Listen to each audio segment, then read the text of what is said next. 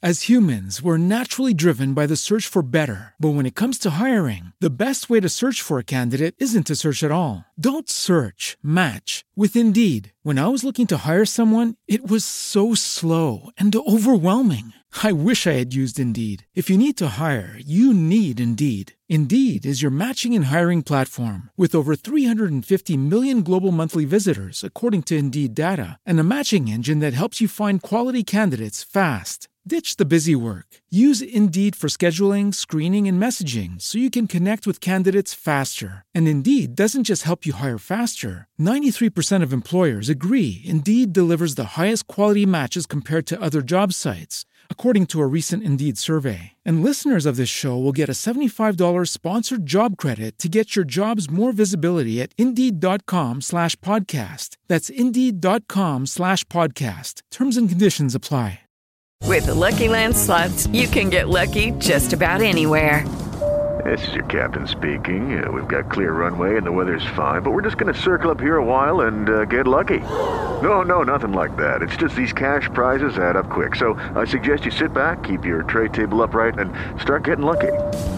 Play for free at LuckyLandSlots.com. Are you feeling lucky? No purchase necessary. Void where prohibited by law. 18+ terms and conditions apply. See website for details.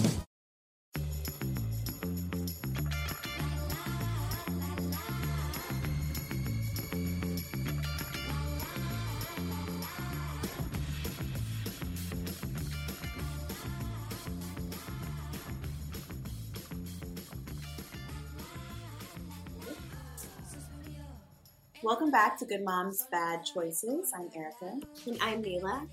Happy Wednesday. Happy hump day. How are you doing? I'm doing good. How are you? I'm good. You know, just living and thriving. I woke up today. I'm blessed. My legs work. Amen. I don't have allergies. My child is, thriving, growing, healthy. So I'm good. Same. Today we have special guests. Yes, we have the ladies of Her Space, Terry and Dom. Thank you guys so much for coming on. Of course. Thank you for having us. We're excited. Yes. Where I can't wait to dive in. Yes. You guys are up in the Bay, right? Yes. Yep. West San Francisco Coast, and Oakland. Cali gals. You guys are both from Oakland? Well, I'm from Philly originally. Oh. My family's from Philly too. Okay. What part of Philly are you from? Southwest. Okay, I'm from West Near Philly. the airport. West Philly. Okay, I got family in West Philly, girl. My grandma lives by the airport now, Really? Woodland. Oh, yeah. I'm Like putting all my Woodland, grandma's Alabama? business on the internet. Oh, No, it's Tell our listeners a little bit about Her Space podcast and why you ladies started your podcast. So you guys, I know, Dom, you are a therapist, and I'm assuming that's part of the inspiration behind it. But I'd love to hear more about why you started it. yes. Do you want me to tell our co-parenting story, Dom, of our podcast? Yes, please do. Please share Okay. that experience with everyone. Yes. So Dom and I often say that we are co-parents because, as you ladies know, podcasting is a lot of work, but we love it. It's a labor of love. And basically, we just met randomly a couple years ago at a conference, and we were like, we want to do something for Black women. Like, we just want to create a community for us where we can just talk about the real shit that we go through, right? Because we need more spaces to just be. And so we literally had no idea what we were doing. We came up with this idea and started the Her Space podcast. And HER is an acronym for healing, empowerment, and resilience. And so Dom is our resident therapist, although you do need to seek your own therapist, of course. That's our disclaimer that Dom has taught me. And I am the techie and motivational speaker. And so we just bring our stories and perspectives and amazing guests into this one space to talk about everything from fibroids to fake friends and just really create a healing space for Black women. So we hope that you feel good after you close out of one of our episodes. For sure. I mean, I think it's so important to have a space to heal and all those things. I think these conversations are so important for our community, and I'm so grateful that they're becoming more normal. Sorry. Yeah, I think that they're becoming more normal, and normalizing this conversation about all the things that we encounter and our feelings and traumas and all those things, like the more I know, I know the more that we share and the more that we talk, like every day we sit down, every week we sit down, and it's a therapy session. It truly feels like therapy. I need it. Yes.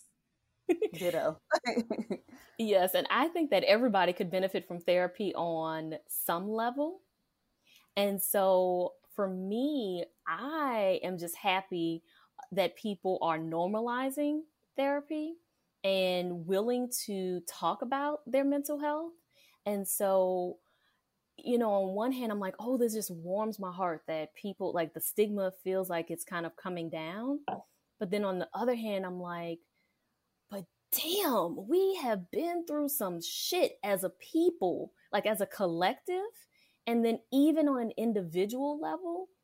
And the fact that we need it is like, fuck.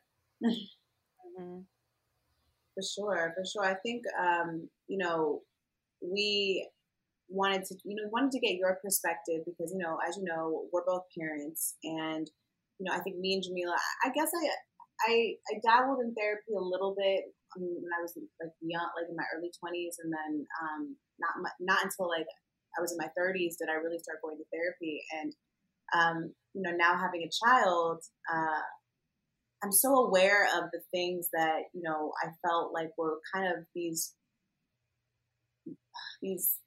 pillars of, or like these big moments in my life that I feel like affected me, that I wish that like my parents had either talked to me about, been more mindful about, or like protected me from, etc. And so like I think now about my child, and obviously I am pro therapy, but I also try to think of like what are the things that like I could be doing now to like ensure that I'm not inflicting like trauma on her, or that I'm not, or like how do I encourage her to use her voice in the way that like I didn't know how to vocalize when I was a kid. And these are things that I think about all the time, the things that we talk about. But being able to like pick your guys' perspective and get your perspective on different ways that we can help identify their feelings in these developmental stages of their life, and encourage them to talk about them. I think that it's so important because even as women, even me as a grown-ass woman, I have a hard time with this. I'm sorry, my baby daddy is like calling and text messaging me, and I can see the pop-ups on the side of the screen, and I'm getting so mad. So as we're talking about this, I'm like, I am an adult, and I need to identify with my feelings. That's so real. I haven't been given the tools to work through my feelings in the present moments. Breathe. And it gives me anxiety. And then I see that in my mom, and I see that in my grandmother, and I see that it's such a like a unspoken about like unspoken thing in the community. I think we all really have things that we haven't been given the tools to communicate, and we haven't been given the permission to give ourselves grace and to be like, I'm hurting. This hurts. I'm in pain still because, there's this, I have to be strong. I have to maintain. I have to save face. I can't cry. There's this whole culture that we've we kind of have to, I think it takes for each other to embrace one another and to promote it within each other to say like, just cry, girl, just cry. You don't have to be right.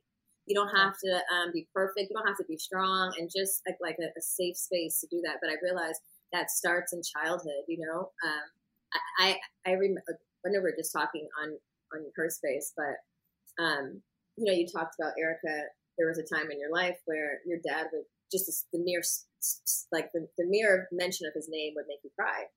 And there was a time in like high school, I remember being in the kitchen, like brushing past my mom and like cringing, like not being able to want to touch her.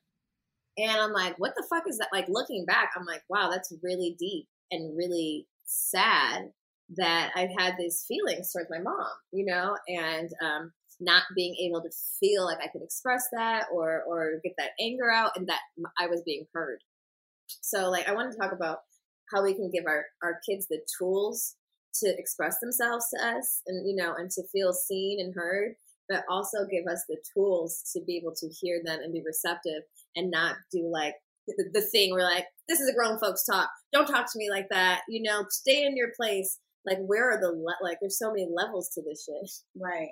And so I'm so grateful for you guys because I know you guys came up with 5 different ways and I'd love to just like dive into them because when we do these episodes where we list things out, they're so helpful because people can really go back and even us, like we make a lot of times it's not until we sit down and say, we should do an episode on this that I actually really, really think deeply about like the things that I'm actually applying in my life and also the things that like I probably can be better at applying. So I love being able to chat with you guys. And so I know the first one that you guys had put on here was label your child's emotions. So can you tell us a little bit like about what you think, how you think that and why you think that's important? Maybe it's from personal experience or just from your work, Dom. Well, I want, before we even talk about labeling the child's emotions, I think that it's first important for us to just acknowledge that you all have that awareness, right?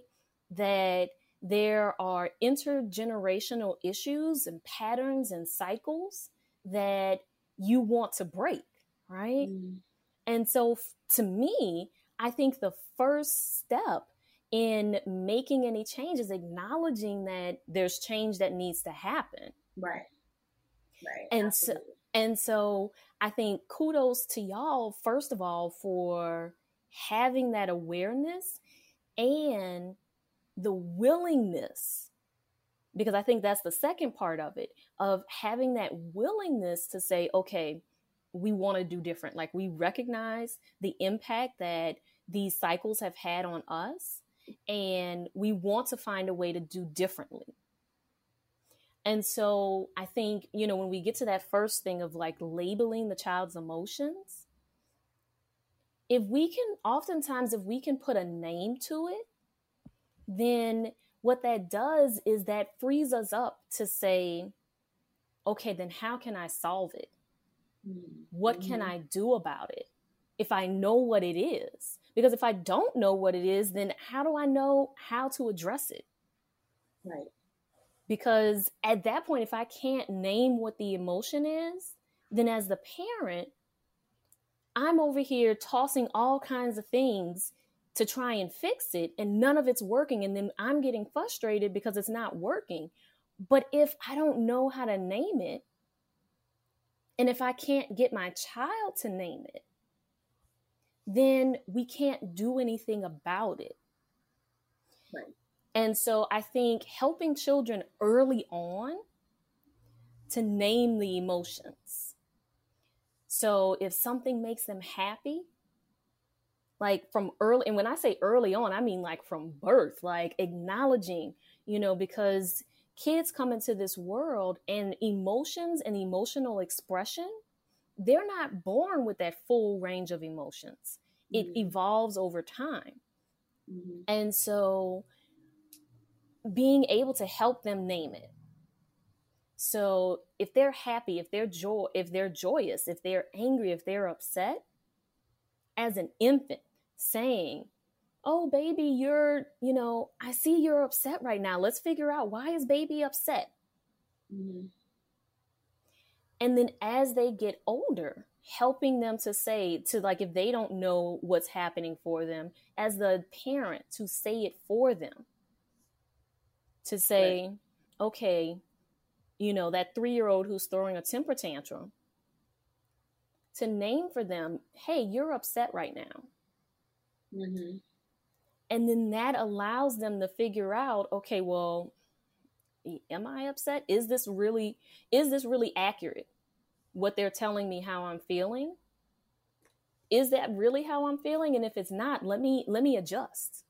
Yeah, no, I agree. I totally agree with that because I think even as parents, sometimes when our kids are throwing tantrums, you'd be like, you're not upset. Like, stop. You're fine. You're fine. And it's like, wait, they're not fine. Even if it is ridiculous. Yes. And sometimes it will be ridiculous. And sometimes it's totally just not, it doesn't make any sense sometimes. have those conversations and not just dismissing your kid as just being a baby. Like, oh, you're just acting like a baby. You're just, you're fine. Yeah, Yes, I mean, that part. I have for sure said that. For sure. Yeah. 100%. Probably said it yesterday. But you're right. Like instilling those tools and identifying just as basic as being like, okay, you're happy. Baby's sad. Baby is hungry. Baby is, tired. Even though kids will never admit when they're tired. Mm-hmm. Never. It is like an all-out revolt against tired. I've heard about kids that do. Really? Who? What kids? Kids. The only time Iria said she's tired, and that is when there's no getting around the tired. Exactly. She has got to be like dragging feet, like barely can walk until she acknowledges that she's tired.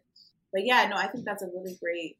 And I think, I think sometimes like the parents that have older kids sometimes feel left out of the conversation because they feel like it's too late. She's already doing this and this and that. What now? Like, what are the tools now? But I think it's never too late to have conversations with your kids, at different stages and whatever they are. And asking them, like, how are you feeling? How are you feeling today? What's going on today? This is how I feel. I'm feeling this way. So how are you feeling? Personalizing it. That's spot on, Erica. That kind of leads us into number 2 as well. And I do want to just share a disclaimer. Although I have not birthed any children, like Dom, I was a parentified parent or a parentified child. And so I raised my 4 younger siblings when my mom was in and out of jail. And they are, 3 of them are teenagers today. 1 is 20 years old. And then also in this world of like motivational speaking and going to schools, I've worked with young people, and I feel like I've learned so much about parenting via my siblings. So I've basically done everything besides birth and breastfeed them. So getting her, sister ready for prom, dealing with their dramas. Because, especially the girls always have some type of school drama. The boys are so laid back, but my sisters, it's like there's always something.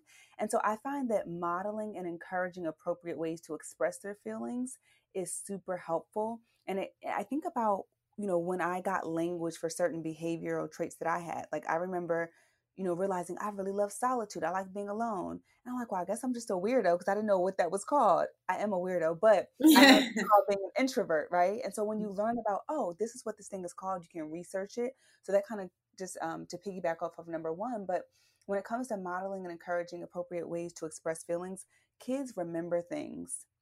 And they watch us, right? They watch our every move. And there is sometimes to this day where my siblings will still tell me about things they remember me doing when we were younger. And I'm like, oh gosh.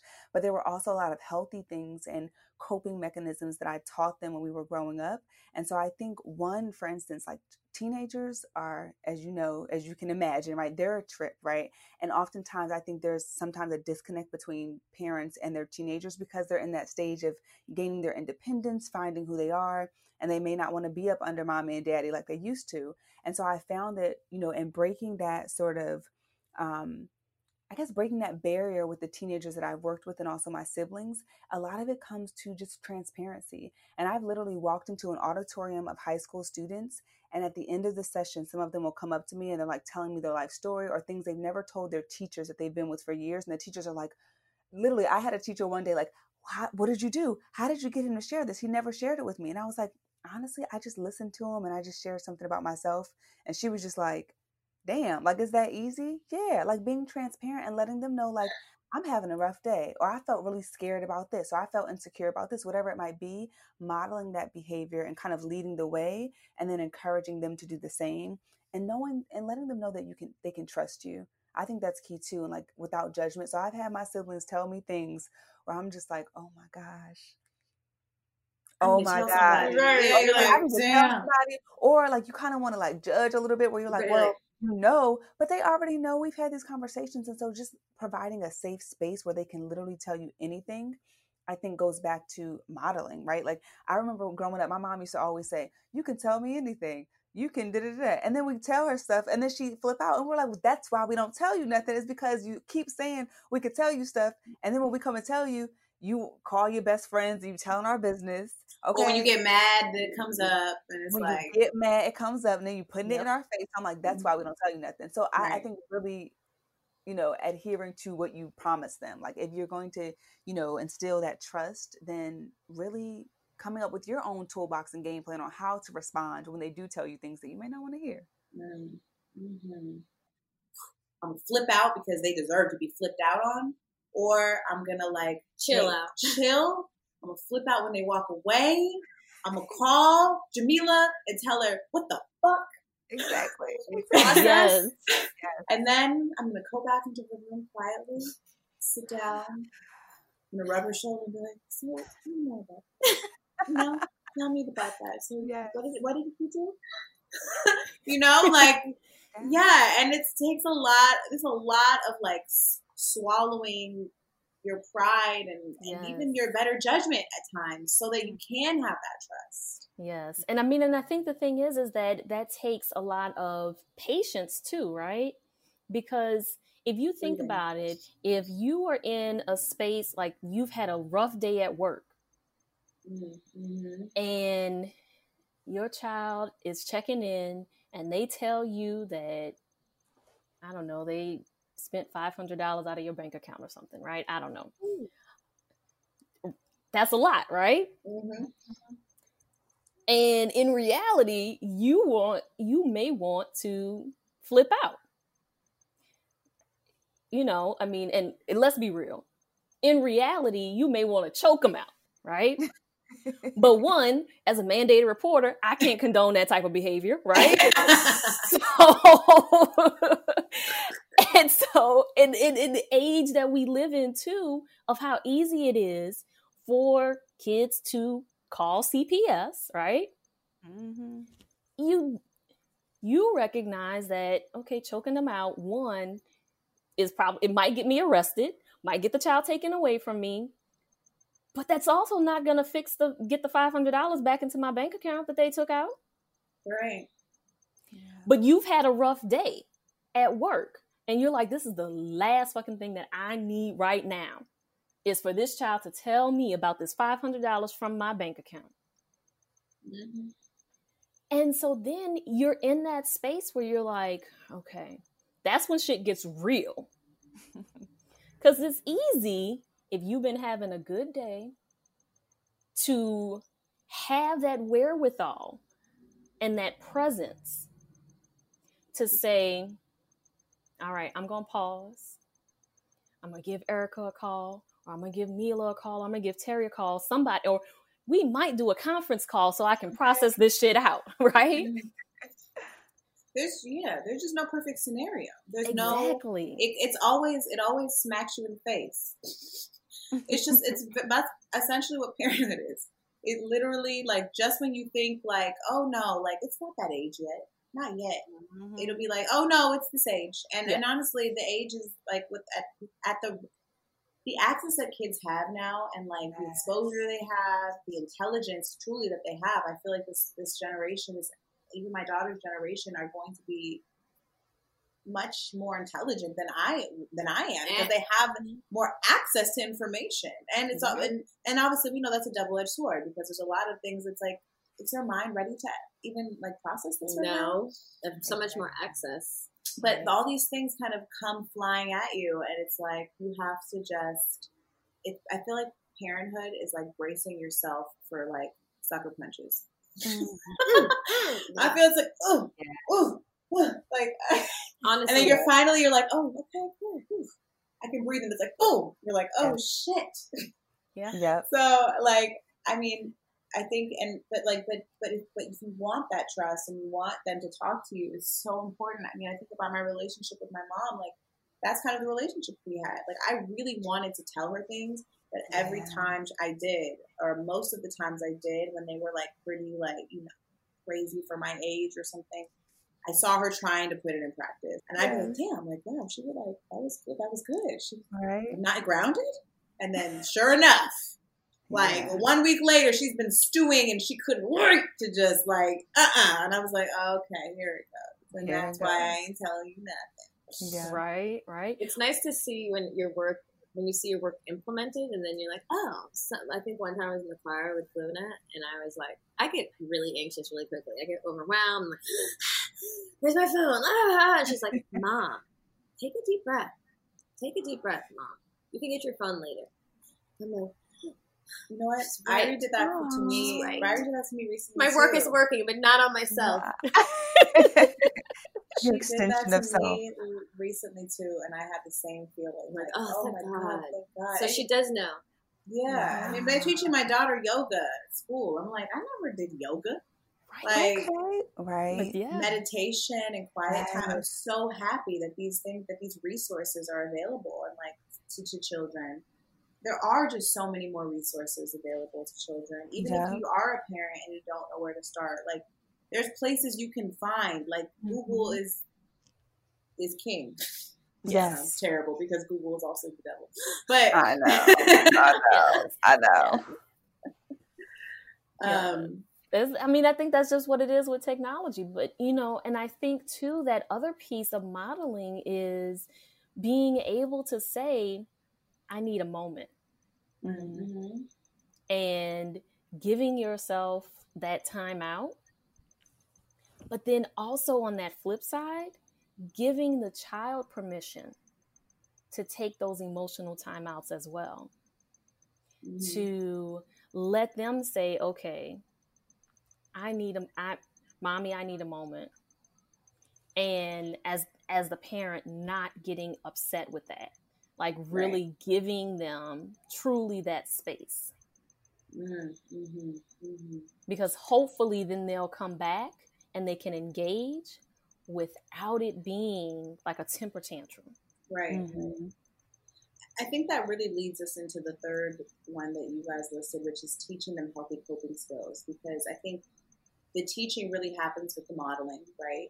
And, you know, and like for us as parents, us seeing our kids telling us, okay, take a deep breath. And, you know, and oftentimes when they are, like our daughters are 5 and they are having tantrums, like sometimes they don't remember to, actually most of the time they don't remember to do it. But just the fact that it's there's a seed planted, and like those coping skills are so important. You know, I wish that I had those when I was having those breakdowns and triggers. Like I didn't know how to cope. I just remember just like basically running myself into an asthma attack, essentially, like for real, like just like to the point where I couldn't breathe, and I was like, I don't even know how to where to start to undo this feeling. Exactly. Yeah.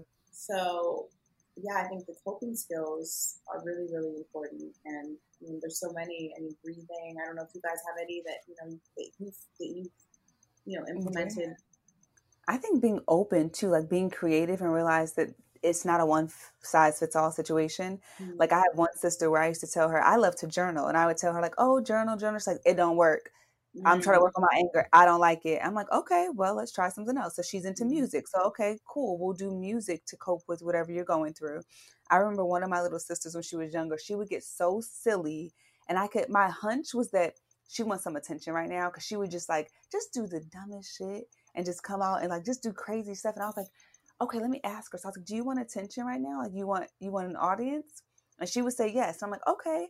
Well, you can let me know when you want to do that. And then we used to do talent shows at home. And so now it's like, okay, it must be talent show time, because you want an audience, you want to be silly, and we can do something in a positive way that will give you what you're looking for. And so I think allowing them to express themselves in that way. But going back to what you said about yoga, Erica, like yoga, meditation, kids have so much at their disposal these days. Like you said, I wish we had them when we were younger, going through all the shit we went through. But yeah, that's what I would say about coping. What about you, Dom?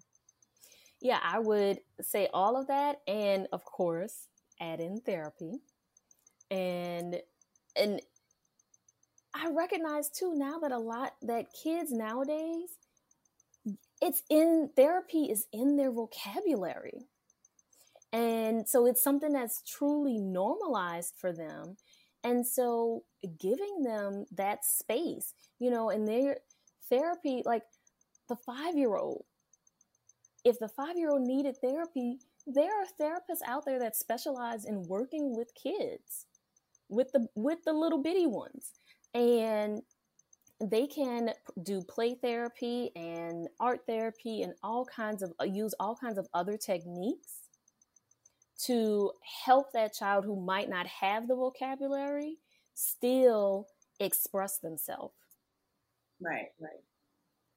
For sure. I think I think that there's different resources out there. I think like for example, like my daughter, she loves this one YouTube channel called Cosmic Kids.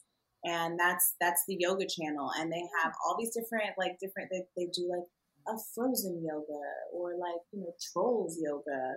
So like for those parents that have those kids that are still, I would say between like 3 and like 7 or 8, like that's a As humans, we're naturally driven by the search for better. But when it comes to hiring, the best way to search for a candidate isn't to search at all. Don't search, match with Indeed. When I was looking to hire someone, it was so slow and overwhelming. I wish I had used Indeed. If you need to hire, you need Indeed. Indeed is your matching and hiring platform with over 350 million global monthly visitors, according to Indeed data, and a matching engine that helps you find quality candidates fast. Ditch the busy work. Use Indeed for scheduling, screening, and messaging so you can connect with candidates faster. And Indeed doesn't just help you hire faster. 93% of employers agree Indeed delivers the highest quality matches compared to other job sites, according to a recent Indeed survey. And listeners of this show will get a $75 sponsored job credit to get your jobs more visibility at Indeed.com/podcast. That's Indeed.com/podcast. Terms and conditions apply. Hello, it is Ryan, and I was on a flight the other day playing one of my favorite social spin slot games on ChumbaCasino.com. I looked over at the person sitting next to me, and you know what they were doing? They were also playing Chumba Casino. Coincidence? I think not. Everybody's loving having fun with it. Chumba Casino is home to hundreds of casino-style games that you can play for free anytime, anywhere, even at 30,000 feet. So sign up now at ChumbaCasino.com to claim your free welcome bonus. That's ChumbaCasino.com and live the Chumba life. No purchase necessary. VGW. Void where prohibited by law. See terms and conditions. 18+. A great resource. So probably add more resources in the details of this episode. But even there's, you've heard us, if you guys have listened for a while, you guys have heard us talk about BetterHelp, and BetterHelp has been a great resource for us and, for our listeners. Our listeners have reached out to us and said that BetterHelp has really helped them with their therapy because it's virtual. You can just do it from the comfort of your home. And they have therapy for teenagers, not for the little ones. So you'd still have to find therapists for your smaller ones. But I think it's never too late. And BetterHelp is a really great option if you don't know where to start and you feel overwhelmed. And I'll include the link in our bio for them as well. But yeah, I think that all these tips are really great for kids and coping. And I do agree that it isn't a one size fits all. Like I'm looking at our kids right now through the glass, and our kids are very different. They're best friends, but they have different interests. They have different coping skills. They have different triggers. It's just so interesting to watch our little girls grow up together because they've been friends since they were babies, but they couldn't be more different in so many ways. And the things and the needs that they need, the things that Irie needs to cope are different than the things that Luna needs for sure. So I think, listening to your kids and really knowing who they are and what their interests are and their little spirit is telling you is important. Super important. With number 4, set boundaries. Yeah, set boundaries is the 4th tip that you guys have on this list.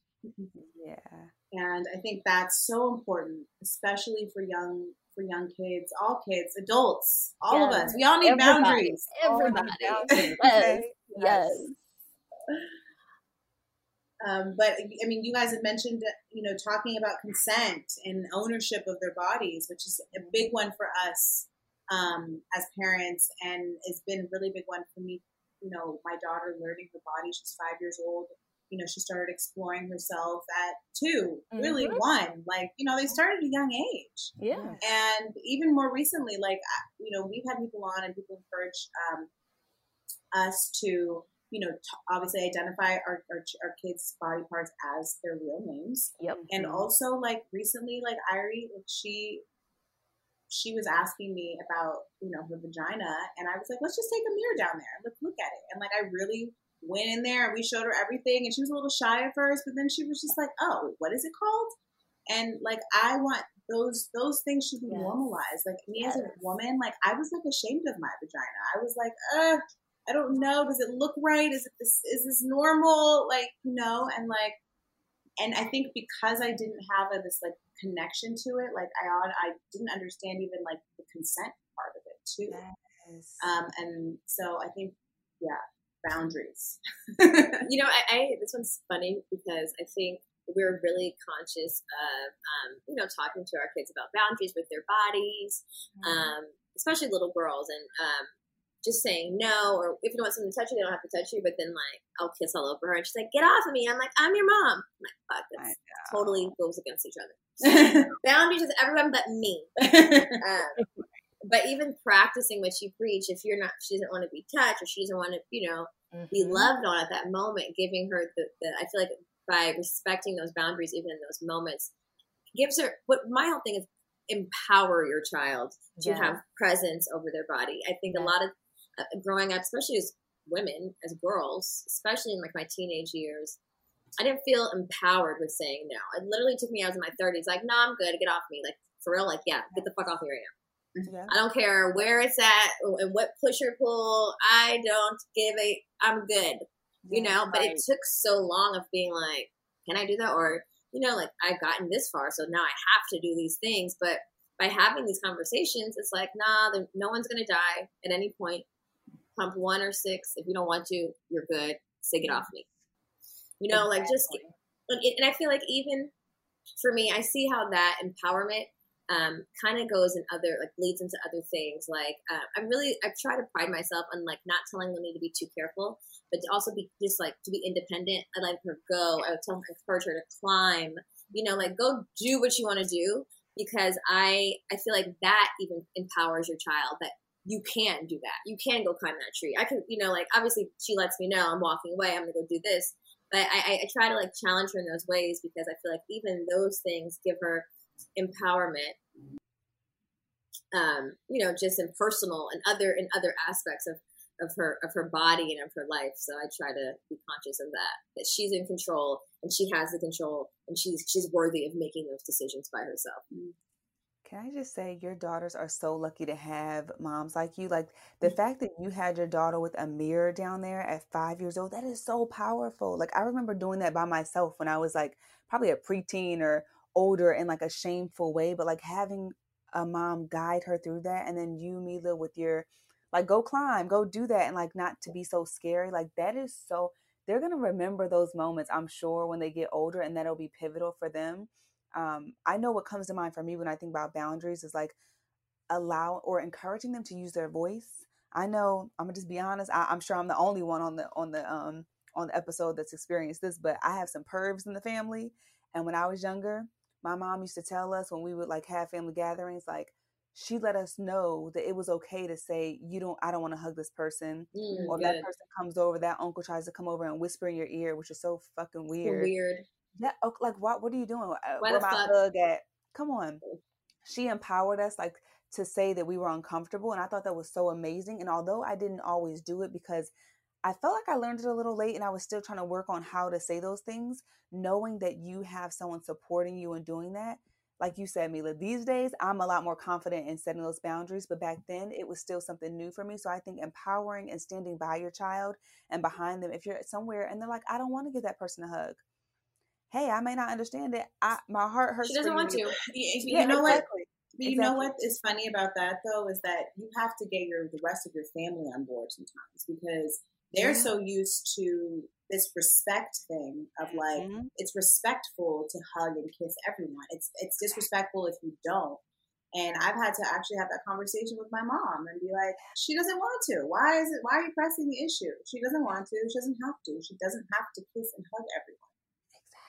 As long as she says hello and she's respectful, that's all that she's required to do. Yep. I think also new age parenting. I just made that up. I don't know if this is what we're doing over here. This sounded cool.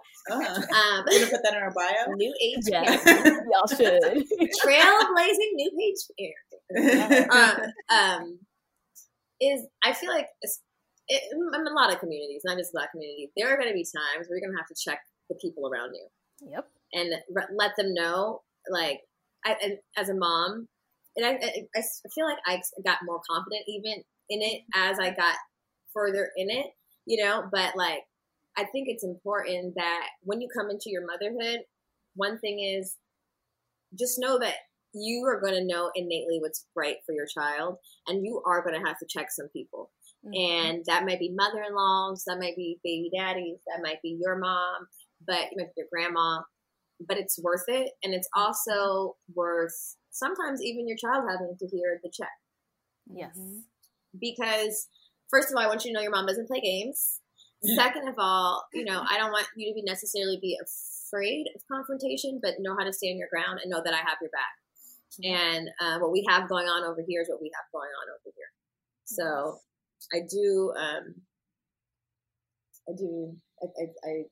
that's come up for me. Yeah. And the last I thing think I'll that add, that's great. Oh, go ahead. I was just going to say the last thing I would add is like giving them language to use. So instead of just like, oh, set boundaries, like giving them like a toolbox. I love to use like templates. So I know, okay, I'm a little nervous in this situation. What do I say? Give them a little template on like, this is what you can say when you're trying to exercise that boundary violation or whatever it might be. I think that's so important. I think because it's one thing for you to say you can do it, but then it's like when they're faced with the situation and you're not there and they're like, wait, I know I can do it, but how? What do I say? What do I do? What are the words? You know, like they really do. They need the template.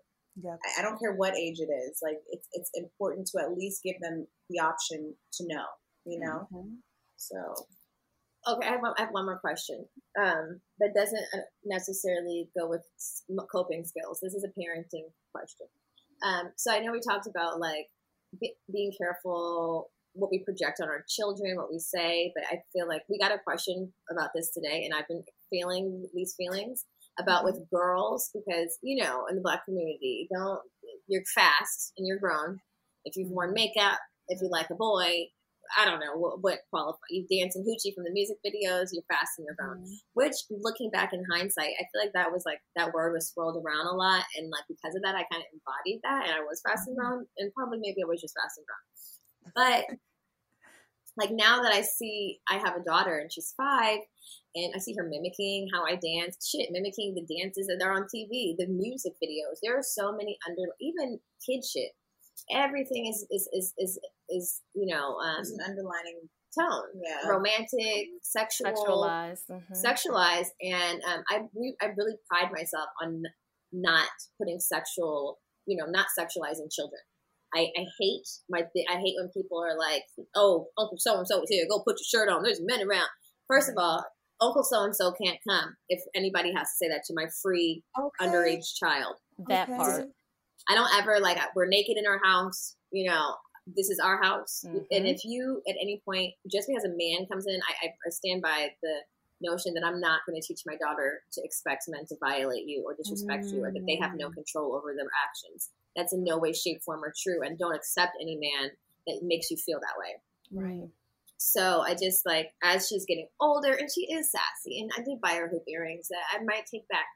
But you know, there's all of this, and even me, I dance hoochie, you know. But what's really hoochie? Because if you go back to roots, Africans, Islanders, we be shaking ass, and that's just that's a part of our culture. All of it. And so even to sexualize that, you know, and recently Luna, my friend, had a 4-post pole bed, and she was just doing all this art on the pole to the music. I was like, wow, it's really good actually. But I was conscious, one time I posted her on a pole. My friend had a pole, and she was little, really little, and obviously she knows nothing about the strip club, strippers, etc. But I got all that. Somebody messaged me something all this deep shit about me posting it, and I was like, am I a bad mom? You know, and even posting her her non-chest was out, and I'm just I'm not even fucking thinking of these things. But I realized people have been abused, their triggers, people want to put that on parents that somehow we're putting our child in a place to be victimized or whatever, and that's just so far from the truth. Like you said, there'd be pervs at the motherfucking cookout, pervs at the library, pervs at the park. I can't live my life for pervs. Okay, it doesn't work that way. That's not how we live over here. I'm not living in fear. Obviously, I'm watching you. Obviously, I'm teaching you to have empowerment and consent over your body. But I just it's such a. So the person who wrote in was saying, her daughter's 10. She wants to be body positive and not project those things on her. But like, how do you say it's okay in the house but not outside? And like, like it's just such a thin line, because the truth is they're receiving this from outside sources every day, even if it doesn't look so blatant. And so I think it is a tricky thing. And so it goes to a matter of like explaining about like what we do in our house and how what we do in our house may be different.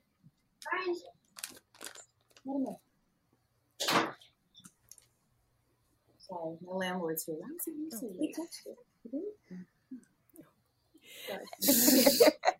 okay. And so how what we do in our house is different than what's going to happen in the outside world. And while this is a safe space. Brian bought us these flowers for us. Oh, wow. That's so nice. Beautiful. Thank you, Brian.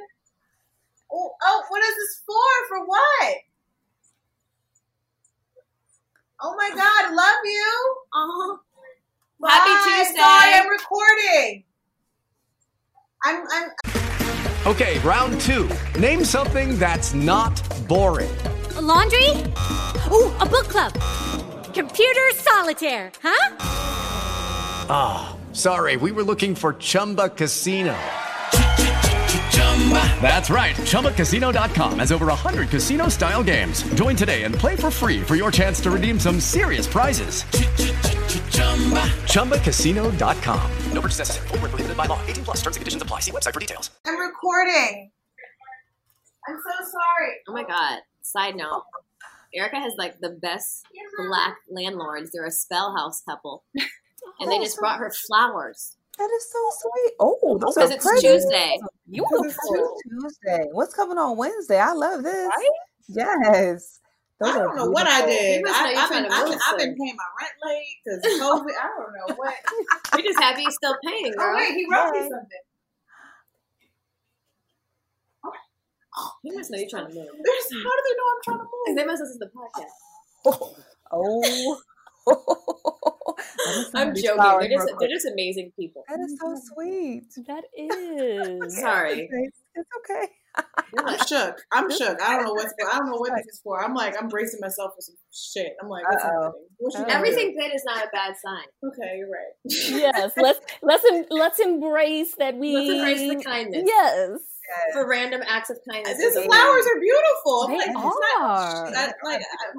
My boyfriend needs to step it up. The fuck? There you go. Wow. My married landlords and his family are treating me better. No, I'm just kidding. I'm totally kidding. I love you if you're listening.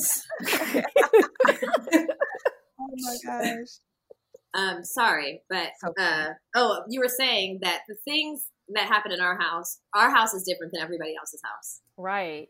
And if they understand that, then it's like when they step outside, then they kind of know, okay, there may be some things that we're not allowed to do when we step outside because this is not safe. Everybody outside this house is not going to be as safe and as kind and as positive and wonderful as we are. So this is how you navigate when we leave this. I think also creates a solace for them too. Like home becomes like that safe space, that my safe, happy, excited like space where I can be me and I can do space. Yeah. Hey, I see what you did there, Mila. Full circle moment. So y'all, they had this bomb ass twerk class before COVID. Dom and I have gone this bomb ass twerk class in Oakland where we go. I mean, it is so liberating. I never knew that twerking and dancing so sensually could be so liberating. And so sometimes they would post pictures online. I mean, we busting it wide open up in there. We post pictures online and videos, right? And people will be so judgmental online. But what I've noticed is that a lot of people were triggered. So a lot of women may have never been so free in their bodies that they, maybe have never even had an orgasm. And they're just like, well, that looks too pleasurable. You're having too much fun. This and that and that. And so the women in the group, they create such a safe space. They close the door and they have a male guard who's like one of the sons of the women that attends, because men would sometimes come by and try to peek inside. And so it just makes me think of like what you're saying about creating a safe space internally so that we know that when we go outside, like I'm not going to go twerk at the BART station the way that I'm twerking in class because I know this is a safe haven and a safe space, and people out there are not safe. So going back to what you said, Erica, about like, it requires you to have conversations with other people sometimes about what standards you're setting for your child. And I love how you said, Mila, we're not living in fear over here, but we do have boundaries as far as like where we show up in this free way, if that makes sense, because of this world that we live in.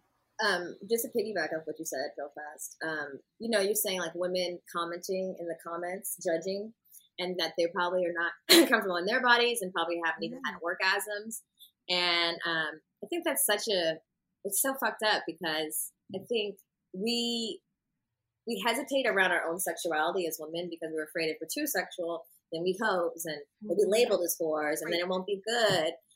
But then on the you know, in hindsight, if you don't connect with your body, if you don't love your body, if you don't look all up and down your shit and be like, damn, I look good, I feel good, I think those are the women that are more likely to be, not all, because Lord knows all the women, everybody gets taken advantage of at some point in their life, be up a vagina, or whatever. But that if you're not in tune with your body in that way, I think it is harder to say no.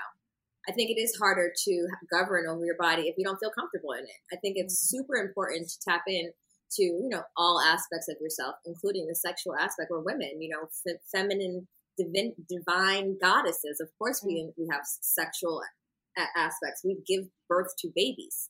You know, like that's what we're supposed to do. So if you're not in tune with that divine femininity and that sensuality and that intimacy and that sexuality in yourself, you're cutting off a big part of yourself and how you interact in other spaces. Yes.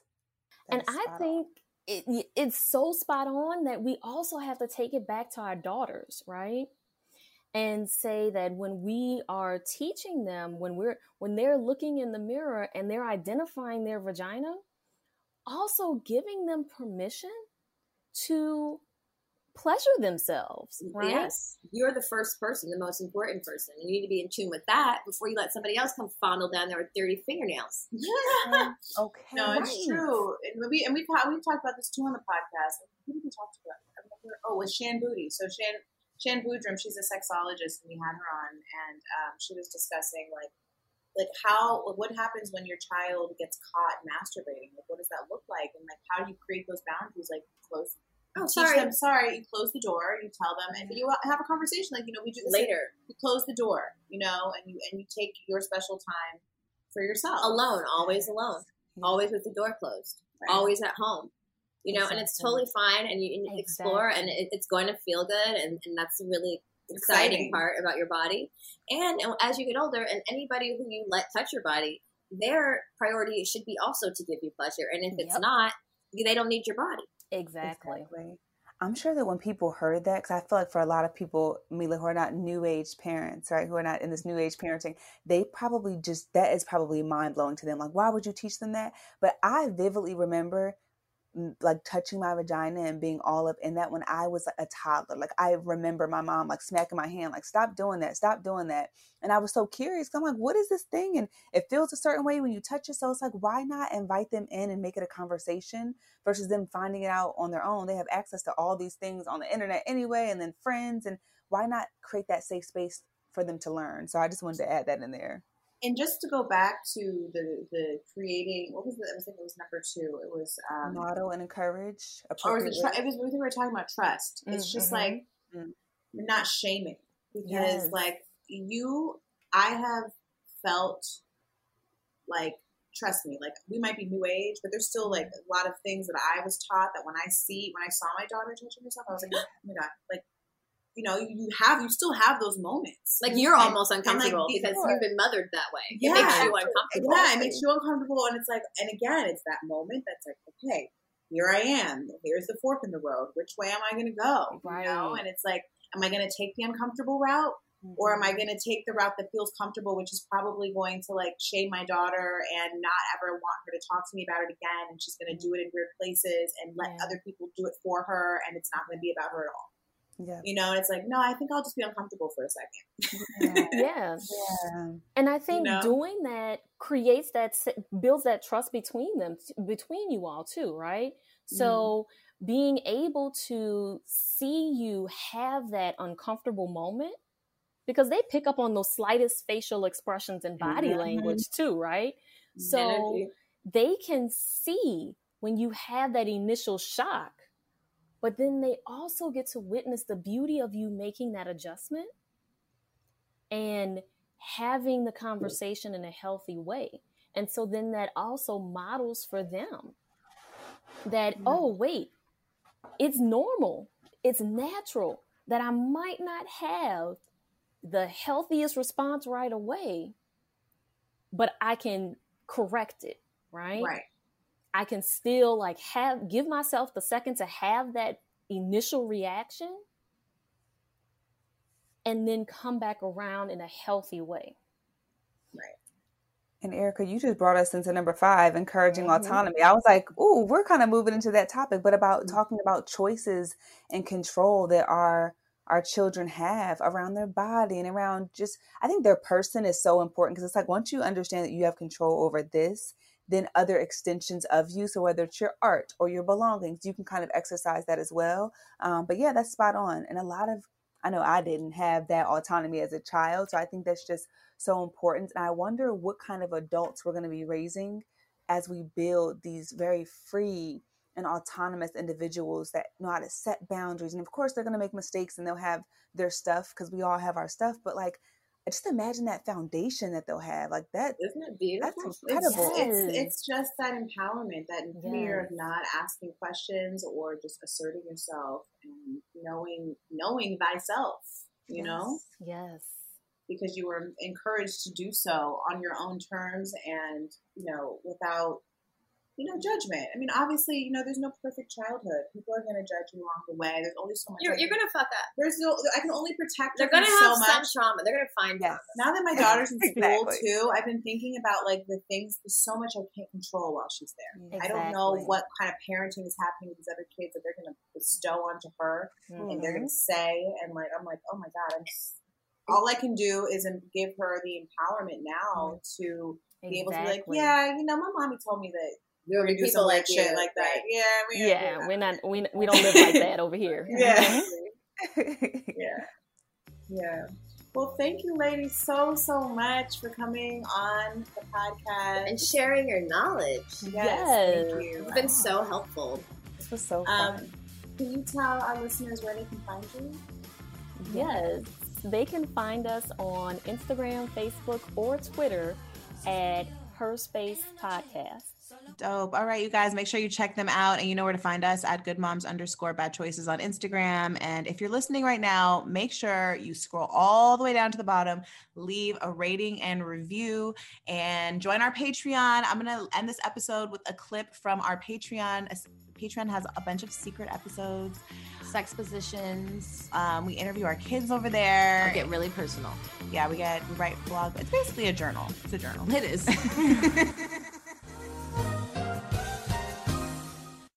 Where do babies come from? From the food all you eat. And when you eat a lot of food, that means they come in your tummy when you're adults, and then the doctor takes the baby out of your tummy. The doctor just comes to your house, and then the baby will be at home already. How do babies get in your tummy?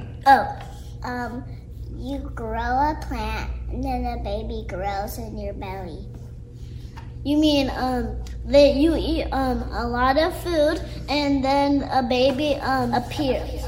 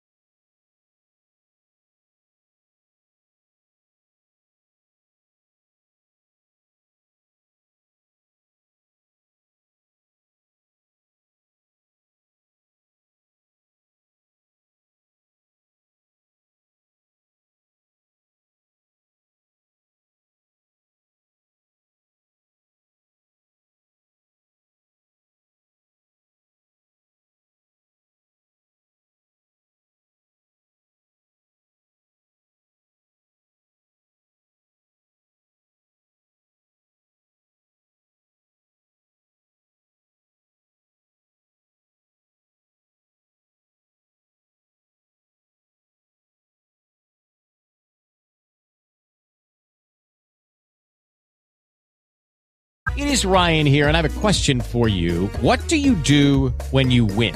Like, are you a fist pumper, a woo-hooer, a hand clapper, a high fiver? I kind of like the high five, but if you want to hone in on those winning moves, check out Chumba Casino. At ChumbaCasino.com, choose from hundreds of social casino-style games for your chance to redeem serious cash prizes. There are new game releases weekly, plus free daily bonuses. So don't wait. Start having the most fun ever at ChumbaCasino.com. No purchase necessary. VGW Group. Void where prohibited by law. See terms and conditions. 18+.